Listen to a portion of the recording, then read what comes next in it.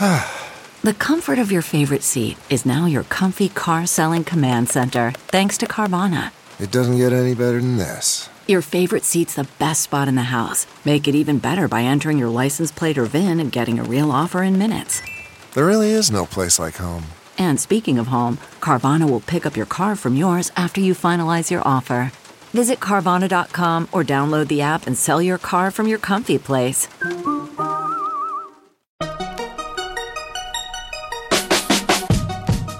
Welcome to the Tech Meme Ride Home for Monday, September 9th, 2019. I'm Brian McCullough. Today, the MIT Media Lab director steps down.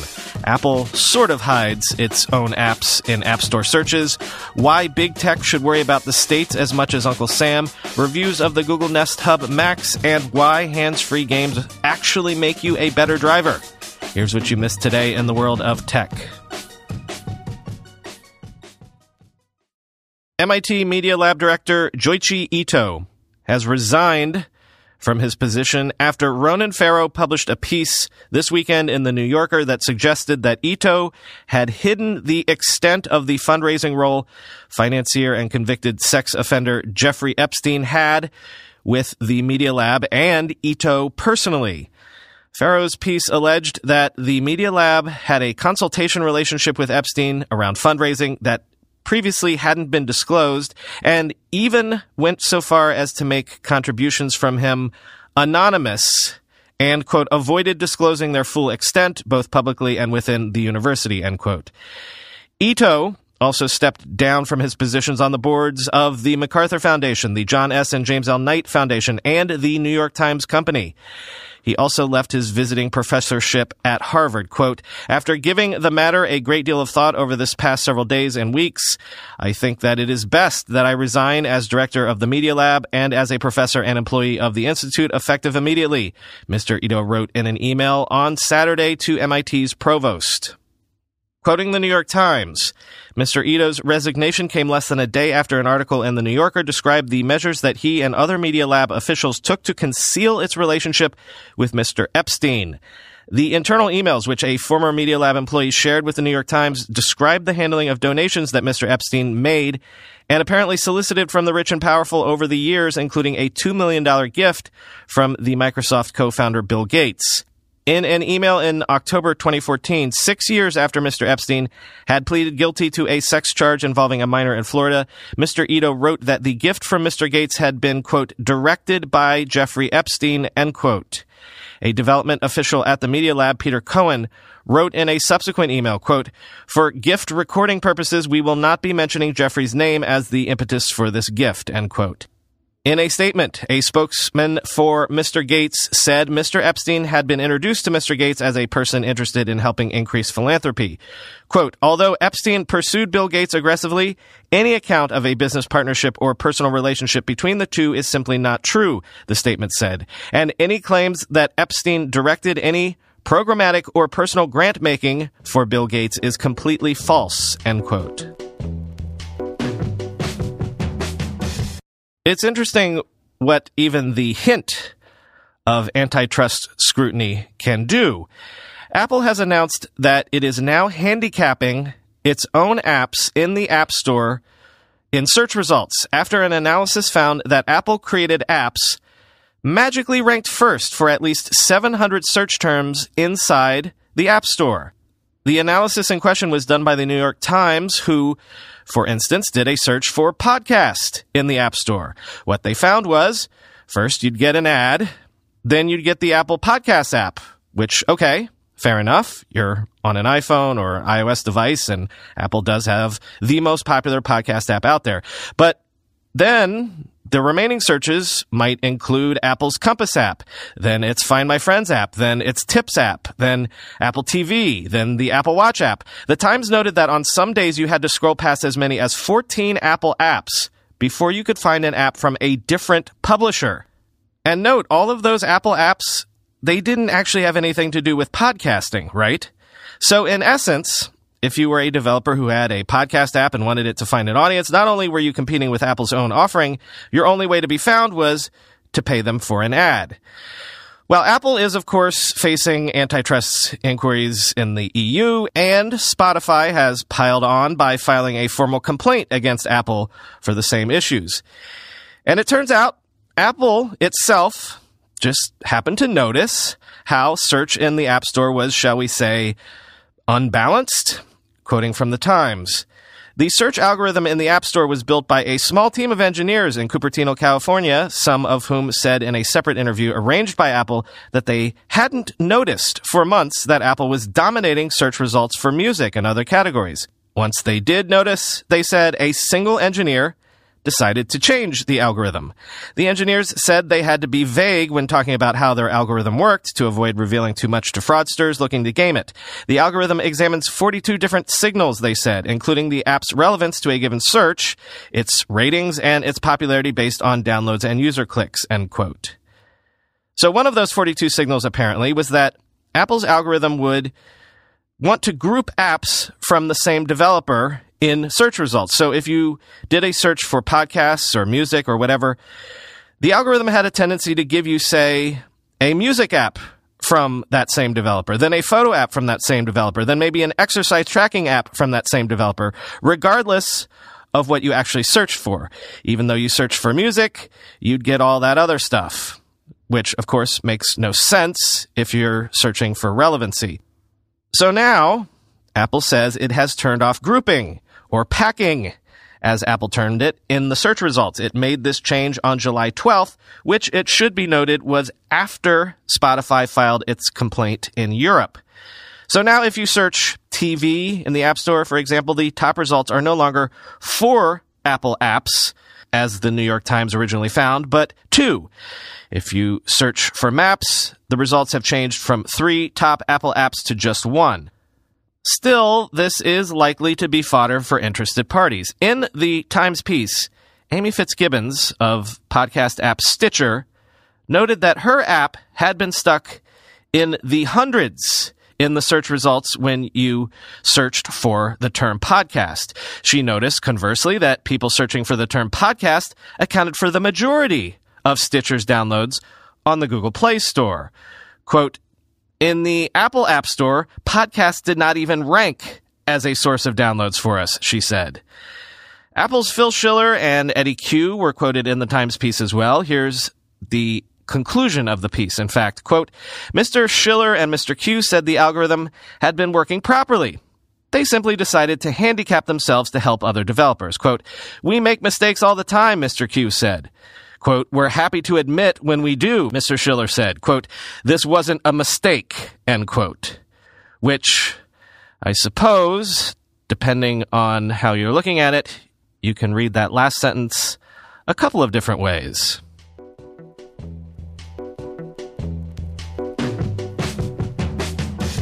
Speaking of regulatory scrutiny, Tony Romm in the Washington Post has a great one-stop overview of the potential challenges facing Facebook, Google, and Amazon and all of Silicon Valley as they face this new line of inquiry from state attorneys general.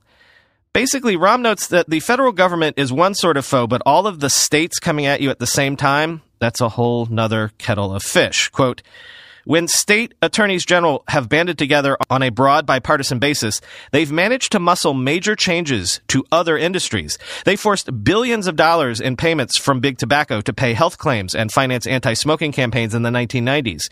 2 decades later, they helped reform unfair mortgage lending practices. More recently, states have led lawsuits against pharmaceutical companies they contend are responsible for the opioid crisis. Now they threaten to do the same to Silicon Valley, unleashing potentially wide-ranging antitrust punishments against not only Google, but all of tech's biggest players. Quote, the attorneys general have found they can actually rewrite the rules for entire sectors and individual companies through these cases, said Rob McKenna, a former attorney general in Washington state and now a partner at the law firm of Orrick. Quote, the attorneys general have a lot of power here to achieve regulation by litigation, end quote. I was actually talking to a lawyer about this weekend. There was a legal summit at the Fireside Conference going on concurrently with the broader conference. And the person in question made a similar point to me. Executive summary would be this. The feds go for headlines and tend to like big fines and also slaps on the wrist that can still have a bit of a sting. But when the states band together, they're the ones more likely to force meaningful remedies. Also, this individual said, they're less likely to be placated by showy but toothless results.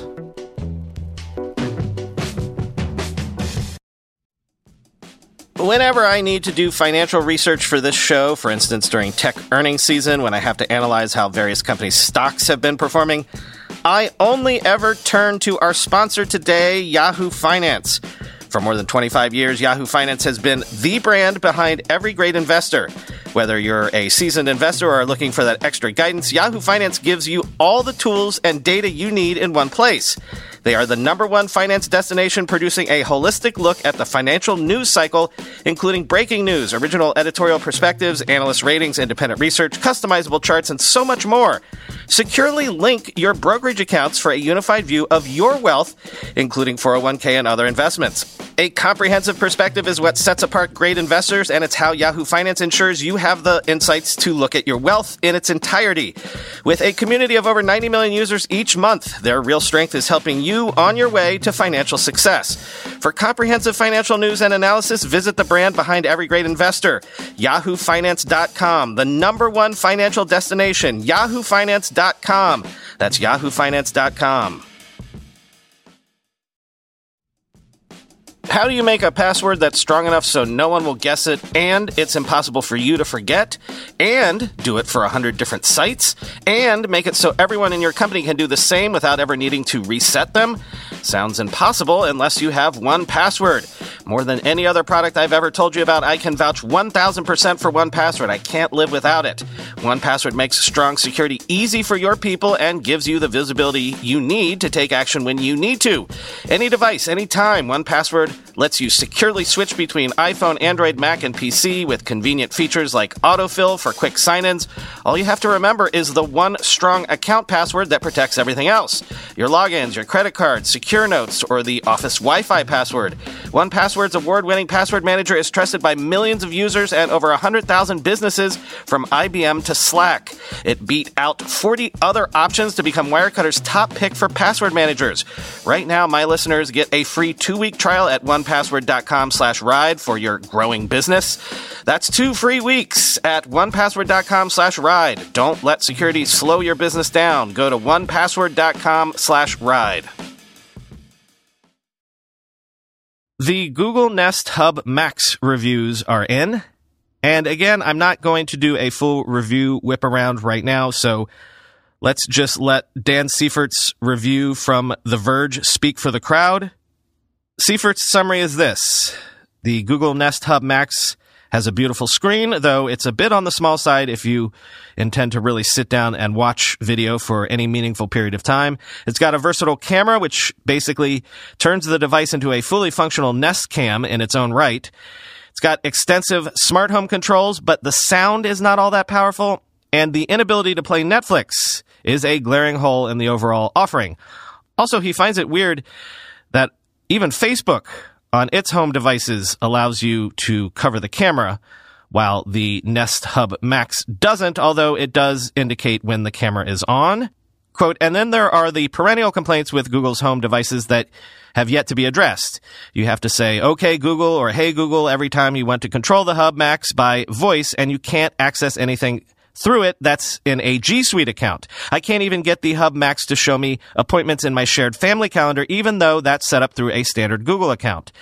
The Nest Hub Max does do most of its advertised functions well, however, and it is a very competent smart display with some features that stand out from the crowd.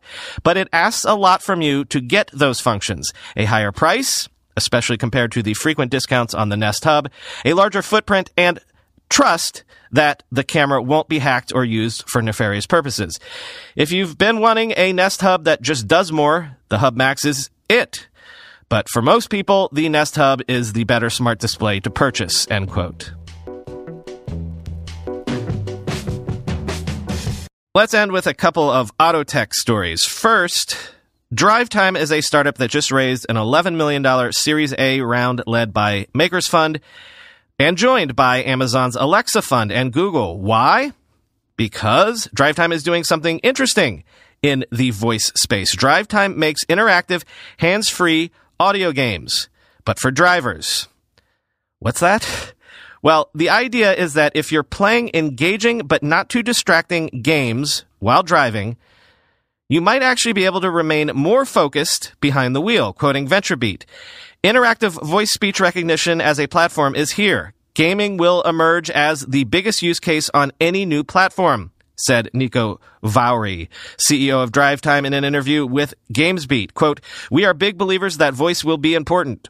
We've got some very engaged users and strong monetization, end quote. Drive Time started off with a trivia game on your mobile phone with audio interactivity. The game pits you against other drivers in a contest. It asks you a multiple choice question through your car's audio speakers and your phone speakers, and then you respond by saying A, B, or C. Your points are tallied up and the game declares a winner. Google's speech recognition in the cloud parses the answers. Quote, we have one app in the App Store and we want to be synonymous with commute time entertainment, Vaury said. Quote, we want Drive Time to be a destination that contains all of these experiences. It's like having a bunch of channels on Sirius XM satellite radio, end quote. Drive Time is targeting the 110 million commuters in North America who are bored while driving their daily commutes every day. Back in April, the company started charging a $10 a month subscription fee, end quote. There's actually some sound science behind all this. Studies have shown that what are known as alertness maintenance tasks allow you to focus more on what you're doing by occupying that wandering, distracted part of the back of your brain. Also, you're less tempted to do things that will hijack your full attention when the distracted part of your brain is engaged. Things like picking up your phone and scrolling Instagram. Most commutes come in at around a half an hour, so Drive Time keeps games running about 25 minutes.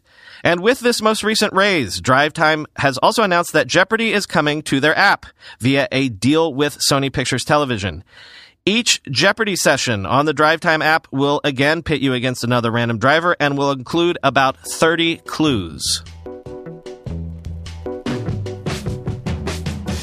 And Daimler says that it has begun testing Level 4 self-driving trucks on public roads in Virginia. Of course, there are still trained drivers and engineers on board in the cabins of these trucks to watch over things so that nothing goes wrong. But as a reminder, Level 4 autonomy does mean that the vehicles should, in theory, be able to operate with limited human oversight in select conditions. Quote, Daimler separately notes that its wholly owned commercial vehicle division, Daimler Trucks North America, is designing a truck chassis tailored for automated driving along with the infrastructure to support Level 4 truck testing in the next decade. It's currently implementing Level 2 tech in its latest version of its Detroit Assurance program, which will include automatic lane centering and lane departure protection features, but require drivers to remain engaged at all times. Daimler expects the platform to become broadly available in the first quarter of 2020. It's the latest of several moves DTMA has made in pursuit of a self-driving future. At the Consumer Electronics Show in January, it announced it would invest $570 million to achieve Level 4 driving within a decade. And in June, DTMA established an autonomous technology group to consolidate its automated driving activities across the globe, including Torque's operations in Blacksburg, end quote. So, just wanted to take note that subtly they slipped in there that the goalposts have been moved, once again, to within a decade. But that's always been my gripe, right?